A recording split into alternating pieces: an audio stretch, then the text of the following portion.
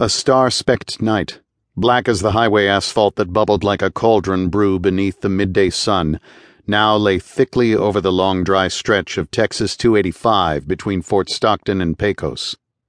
The darkness, as still and dense as the eye of a hurricane, was caught between the murderous heat of dusk and dawn.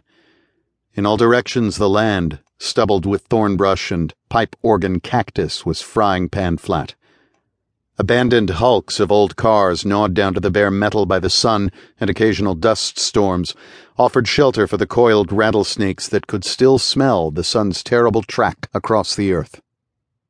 It was near one of these hulks, rusted and vandalized, windshield long shattered, engine carried away by some hopeful tinkerer, that a jackrabbit sniffed the ground for water.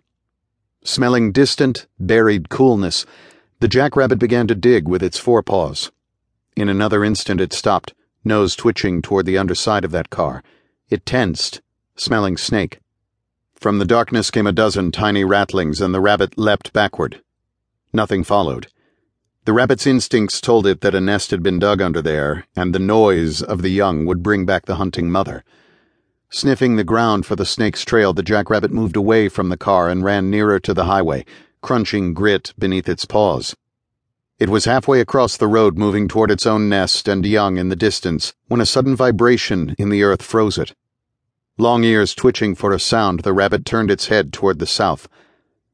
A gleaming white orb was slowly rising along the highway. The rabbit watched it, transfixed. Sometimes the rabbit would stand atop its dirt-mound burrow and watch the white thing that floated high overhead. Sometimes it was larger than this one. Sometimes it was yellow. Sometimes it wasn't there at all.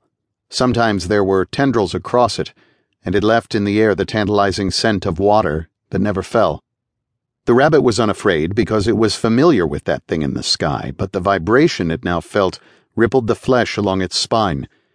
The orb was growing larger, bringing with it a noise like the growl of thunder. In another instant, the rabbit's eyes were blinded by the white orb. Its nerves shot out a danger signal to the brain. The rabbit scurried for safety on the opposite side of the highway, casting a long scrawl of shadow beyond it. The jackrabbit was perhaps 3 feet away from a protective clump of thorn brush when the night-black Harley-Davidson 1200cc chopper, moving at almost 80 miles an hour, swerved across the road and directly over the rabbit's spine. It squealed, bones splintering, and the small body began to twitch in the throes of death. The huge motorcycle, its shocks barely registering a shudder of quick impact, roared on to the north. A few moments later, a sidewinder began to undulate toward the rabbit's cooling carcass.